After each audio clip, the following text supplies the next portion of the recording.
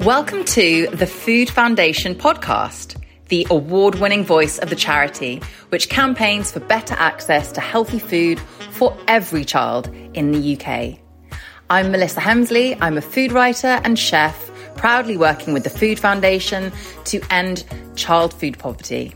And this week, we're looking at what that means even for the tiniest of children. I know what I should be eating, but it's not always possible due to the cost of living, and it's making choices difficult for me. I end up eating the wrong sort of food just for the sake of the child to be fed. We're looking at the factors that can stop women getting healthy food when they're pregnant. We all need healthy food to be affordable, to be available, and much more appealing. But for women on lower incomes, it's particularly important that they get the support and the information they need to give birth to healthy babies.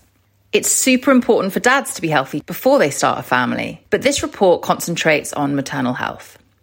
Jenny Rosborough is a nutritionist and one of the authors of the Food Foundation's latest report, Preconception, Pregnancy and Healthy Weight in Childhood. She explained that the research is clear that obesity can start in the womb. We know that almost a quarter of children start school living with overweight or obesity, but there's been very little focus, especially in terms of policy, on the fact that this risk starts in the womb. So really, this report is calling on the government to do more to break this intergenerational cycle of health inequalities by setting out ways in which they should be supporting parents before and during pregnancy. And this research shows us that babies born to women living with obesity are more likely to be a higher birth weight, which is called large for gestational age, and that this higher birth weight is associated with an increased risk of obesity in the child later in life.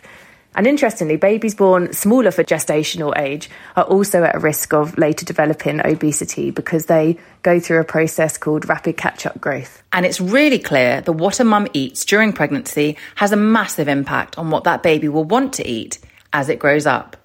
Dietary intake is also a really important factor because both under and overnutrition during pregnancy can impact the baby's appetite pathway, and also a mother's diet during pregnancy might influence her unborn baby's food preferences. So this could obviously impact then, as the child gets older, what foods they like to eat, which could have longer term health implications as well. Lucy Jackman is a community manager for Feeding Bristol, the charity chaired by members of local businesses, food charities, local food growers and the local council to make sure no child goes hungry. She explained what a joined-up approach means. In Bristol, we've been working for the last couple of years on writing a food equality strategy. We're very clear in our approach that we want to work towards food justice. We're very strong with that. And we want to ensure that people from across the city are aware and working towards trying to make the city a more equal place to live, particularly with access to food. There are some really severe areas of food deprivation in terms of food deserts or availability of culturally appropriate food. So, I mean, we're really hot on trying to make sure that that's in the public mind, and with the council in particular, when they're making plans, that they're really considering food at the heart of what they're doing. Her job means that she's out meeting families and hearing about their everyday challenges to getting a healthy diet. We're speaking to some parents in particular. It was a group of about 8 mums down in South Bristol in an area that is really poorly catered for. They were like, we have to often travel on the bus to get to a supermarket, which a lot of the time we can't afford to get on the bus in the first place. We're lugging bags back and forth. A lot of the mums were talking about having to directly, straight away, going to the reduced aisle, going to, look at the yellow stickers, see what's available. There was a risk aversion in how people were shopping in order to ensure that what food they could afford was going to actually be consumed. Just the struggle of trying to source enough food that their children like. So, there's also that element of calorific food is cheaper. So obviously that's going to have more of a presence in people's diets when they are struggling to afford enough food. It might not be a budget supermarket, so you might be paying above and beyond what you would want to pay and can afford to pay because of where you're living. There just isn't the right supermarket tailored to your needs in that place. That's something we saw all the time, actually, with what we're talking about, this issue that intersects between transport access and availability. And even when healthy food is provided for free at any of the community food banks, it's still not easy when energy costs are going through the roof. They give you 4 different types of meals, so you don't actually cook the same thing for all your kids at the same time. It's actually adding a lot of stress to your day because you've got to cook separately and, you know, the cost of that too in terms of heating. It's really difficult. It's really, really difficult. We've met Natasha Ricketts a couple of times now on the Food Foundation podcast. She was appointed Mayor of Lewisham for her work with the Evelyn Community Centre in 2020, which offers so much more than affordable and healthy surplus food. Jackie, who's heavily pregnant and has a 10-year-old child, is a regular at the Evelyn food store, and she told Natasha how hard it is to get what she knows she needs to feed her unborn child. I know what I should be eating, but it's not always possible due to the cost of living, and is making choices difficult for me. I end up eating the wrong sort of food just for the sake of the child to be fed. So you're saying that sometimes you don't make a healthy choice. It's a case of eating what you have so that you've got food that you believe is also feeding your unborn child. Yeah, and it's also what I can afford at the time. The price is rising between all the shops. When I'm hopping between shops, everything's going up every day. And my little benefit money is not going anywhere. I used to shop just in Tesco's, but now I'm shopping all over. I go Lidl's, Aldi's, in between sometimes Iceland's, but Iceland's is getting more expensive than what it used to be. So you're now shopping in lots of shops to find the best deals. Mm-hmm. And are there certain times of the days that you shop, or do you just shop whenever? The Co-op on the new estate, they do reductions at 7 o'clock, so I go in there to try and get the best deals as well. So do you go in there before or dead on 7? No, it has to be dead on 7 because otherwise there's a queue, because at 7 o'clock that's when everything's reduced. And are you having to make sacrifices as well because you have another child? Most certainly. Between the heating going on at certain times and the electric, everything's turned off.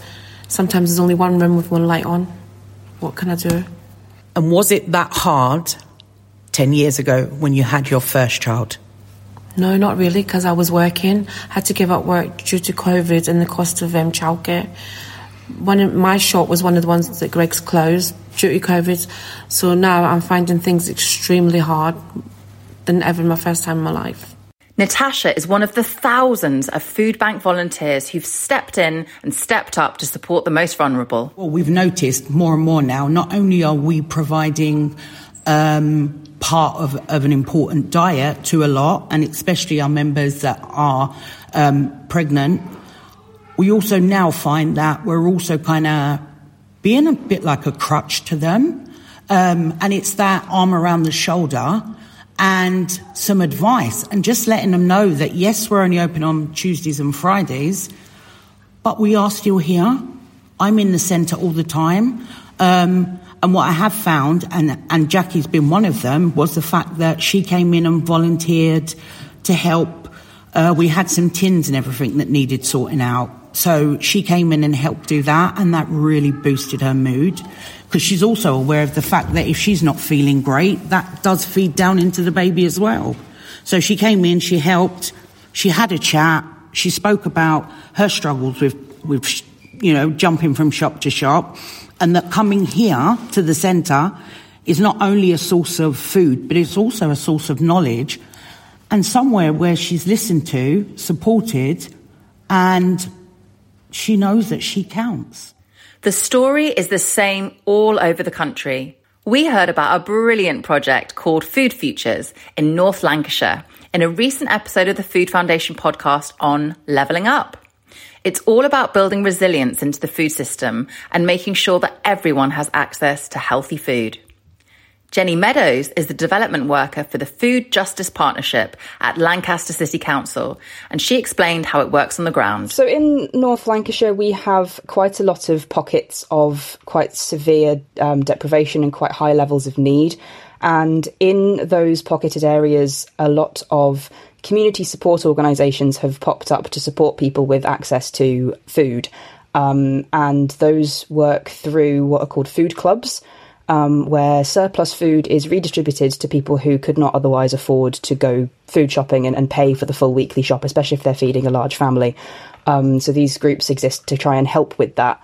The Skirton group runs their food club on a Tuesday every week, and they spend the Monday before gathering as much food as they can from nearby supermarkets and the Fair Share depot in Preston. They bring it all together and they kind of distribute it as fairly as they can among the people that come to collect food from there. It's all laid out in their hall, and it's really nice. People just pop in, put their bags down, pack their food up, and then they can be on their way. The Food Club is a great place for young mums to get healthy food and also to find out more about what help is on offer. For Lois, it's a fantastic way of feeding her baby and herself in the way that she wants to, but can't always afford. So, like, I will just have cereal and she'll have, like, fresh yogurt and, like, blueberries and strawberries and raspberries and things and, like, things like that. So, but it definitely is, like, more expensive than to just get, like, packed super noodles and chicken nuggets and things. Would you prioritise, like, healthy eating and things, particularly when you were pregnant as well, over, like, stuff for the baby? Or... When I was pregnant, no. I ate a lot of Nutella and Coca-Cola. And then when I was breastfeeding, again, not really, and I probably should have more, so I was drinking a lot of Coca-Cola, and then I was like, why is she so gassy? Why won't she poo? But then as soon as she started eating food, I was like very kind of stringent. Like she still has never drank juice. She just drinks water or milk. Right. Occasionally she'll have a little bit of a smoothie. But that's it. She doesn't drink like pop or juice or anything. Or, and I'm constantly like yelling at her, like, don't give her salt and vinegar, Chris. Give her the carrot puffs. Is that a bit of a battle at home, is it? Or are you it isn't, but he's like, he had older children in previous relationships, so he's like, I always gave Chris quavers, and I'm like, I don't care. In many parts of the country, transport to and from the shops is really tricky. For Lois, who wants to feed her baby the best that she can afford, and like Jackie and Lewisham, it means shopping at 2 supermarkets, which has challenges plenty of mums will recognise. So do you do that thing where you go to Lidl and then get what you can from there and then have to I go to Lidl, get what I can from there, and then it's usually Asda. Yeah. And do you have a car? Do you sort of do this? No, I go on the bus. Oh, brilliant. With her walking the way there, so I can put her in the trolley because I can't push a pram in a trolley at the same time, which is inconvenient. However, then when I have to carry actual shopping, I have to put her in a baby carrier because otherwise I don't have a free hand to stop her when I'm going to the class. Yeah, that's also. So I've put her in a baby carrier, and she's getting quite hefty. Yeah. And she's also quite indignant about it now. She's like, I have legs, I can walk. Let me go, mother. She looks like she's got a mind of her own. That's brilliant. Yeah. The Food Foundation report finds that far too many women are not taking advantage of Healthy Start. That's the NHS scheme, which gives free vouchers to eligible pregnant mums and families every week to spend on things like milk, fresh and frozen fruit and vegetables, and infant formula milk. But as Lois says, you may need extra skills when you've got that baby brain. Yeah, I mean, I get the Healthy Start card, so that was quite helpful. However, they told me I wasn't allowed it. They kept saying that I wasn't entitled to it when I was, because that I was not putting spaces in between all the letters of my national insurance number. So I should have been getting it for like 6 months and wasn't. I got it when she turned a year old. So oh my gosh. I got the considerable letters. So annoying. But that was partially on me. I did not actually read the website really well. Yeah, but yeah, I've got like 2 brain cells at work. But it's just not Lois's fault. Jenny Meadows says the food clubs are a really useful way of supporting women to get those Healthy Start vouchers that can make all the difference to the health of their unborn babies. Yeah, it is definitely something that we've noticed because I do a lot of work around distributing information around the Healthy Start scheme, and I work with the county council to try and increase the uptake of that scheme locally. We know that not nearly as many people as can access it are doing so, and we've done a lot of work with the city council as well to try and talk to businesses about that and how they can promote it a bit more, and how we can help young mothers apply for it and access it and have the information that they need and the skills they need to be able to sign up to it now that it's all online. One of the report's main findings is the gap in information and advice about maternal health coming from health and government departments.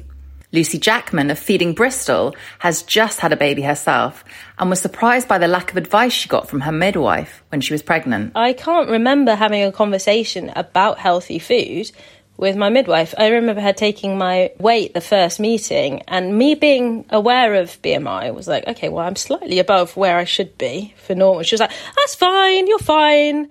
My health visiting team, I had a whole range of health issues. I had preeclampsia towards the end of my pregnancy, and so the health visitor was mainly concerned with just my mental well-being, and the recovery side of things, rather than physically, what foods am I eating, how can I ensure the nutrition. So actually I really didn't get much information at all. The report highlights the need for nutritional advice to be available for would-be parents and women between pregnancies. This is not something Lucy, who works in the sector, came across either. When I was thinking about getting pregnant, and when I was pregnant, I really didn't find much information out there that supported my understanding and my fears and anxieties around making sure that I had the right nutrition and the right diet to maintain a healthy pregnancy, to ensure that my baby, had the best start in life and was able to ensure my own health at the same time. I didn't even know until I was about 6 months pregnant that the father's health had an impact. That wasn't something I was aware of, and actually was told by a friend. And then again, when I had the baby and was, experiencing those early months of being a new mum, I didn't get any support from a health visitor or my midwife at the time in guiding me towards resources, because potentially there just weren't any available. At Skirton Community Centre in North Lancashire, Lois told Jenny Meadows that the information that she got from her midwife was very sketchy. I was aware that certain things, I can't remember what else, I think brie has the chance of listeria, and I knew that because they told me that's why you can't eat these things. Yeah. But other than that, I wasn't really aware. And I mainly just ate whatever I was wanting or craving at the time. I just made sure that I took a folic acid and a multivitamin. So I was like, well, she's sorted. She's getting something. So they mostly told you what not to eat. Yeah, they didn't really say things specifically good to. They told me fish, and then every time I said I was eating fish, they were like, not that kind of fish. Wrong fish. Okay. Wrong fish. Okay. Jenny Rosborough says that a lot of work needs to be done on public messaging. We really want to make sure that there's a much more joined up approach. So all government work on health and wellbeing in the early years includes a focus on nutrition and diet, and also that there is a coordinated strategy across departments to ensure that policies relating to diet and obesity take a life course approach, which really includes that preconception and pregnancy stage that seems to be largely missing. And another point that came out really loud and clear from parents and health professionals who we spoke to was that they felt that they received mixed messages or not enough support in terms of what a healthy diet is during pregnancy. So we want to make sure that there is accurate public health messaging outlining the importance of nutrition before and during pregnancy that is accessible to all, and that also all health professionals who have contact with people before, during and between pregnancies have sufficient training to raise a conversation about nutrition and diet in a sensitive and non-stigmatising manner, which is so key because obviously these can be quite sensitive conversations to have, so that training is so important. But key to that is that there's sufficient investment in health visitor workforce so that it can provide those appropriate support services to parents at all stages of this early years lifespan, including between pregnancies, which includes talking about the importance of nutritious diet as well. But as we said, education really only goes so far. It's important that families have this awareness, but it's not enough by itself. So that is very much within the context of improving the wider food environment and making sure that families, especially on a low income, have the support that they need to be able to access nutritious foods. So we want the Healthy Start scheme to ensure that it is fit for purpose and is really supporting pregnant women on low incomes. So to make sure that it's doing this sufficiently, government needs to extend the eligibility, they need to increase the allowance, and they need to improve uptake as well. The Food Foundation is talking to businesses and government about changing the food landscape to make healthy food available to everyone. It's calling for policy to stop junk food outlets in areas of deprivation. But Lucy Jackman from Feeding Bristol explains how that kind of conversation works in a city council. When we were developing the food equality strategy with the public health team in the council, we had lots of conversations about the presence of junk food in the city, the food deserts that were really a difficult situation for a lot of families, in particular in outskirts or even in the inner city where, you know, metro shops would be incredibly expensive compared to main supermarkets. So these issues were always at the forefront of our conversations, to be honest, and our thinking with the food equality strategy. But, you know, that's one department within the council, and actually working with the councils is often a struggle because they work very siloed in many ways. I'd like to think they're getting better. And I think because of having something like the strategy to talk about and to promote within the council, it has brought those conversations across departments. But I think it's a really difficult thing, and it's slow work. I think that one of the struggles, and it's unsurprising, is funding. They just don't have the funding available to ensure that these things are followed through beyond a certain point. And often funding pressures mean that they need to spend certain amounts of money at certain times of the year, and then things get a little rushed in other areas, and these processes aren't given the right amount of time to really infiltrate. So I think there is a lot to be said for communication within councils. It's really hard to create the next generation of healthy children when good food is just too expensive and difficult to get to. And when support from the NHS and government is confusing and simply not good enough. And it's hard to talk to parents, mothers in particular, about the impact of poor diets and obesity on their unborn babies. But it's essential that we do. Jenny Rosborough says why it matters. I mean, the fact that almost a quarter of children start school with overweight or obesity, and this increases as they get older, it's also twice as prevalent in families living in a more deprived area. This is all largely preventable, but it's something that can have massive consequences on a child's quality of life as they grow into adulthood as well. So it's really important that, you know, the government listen and they step up and they deliver mechanisms and policies that allow people to access healthier, nutritious food in a fairer way across society. This report is clear that we need more investment in public messaging about the support that's already available, like Healthy Start, and government needs to extend eligibility, increase the allowance, and improve its uptake. We need more investment to train the health visitor workforce to support the diets of pregnant women and women between pregnancies. Please do go to foodfoundation.org.uk to read the full report and write to your MP to support our recommendations. Thank you so much for listening.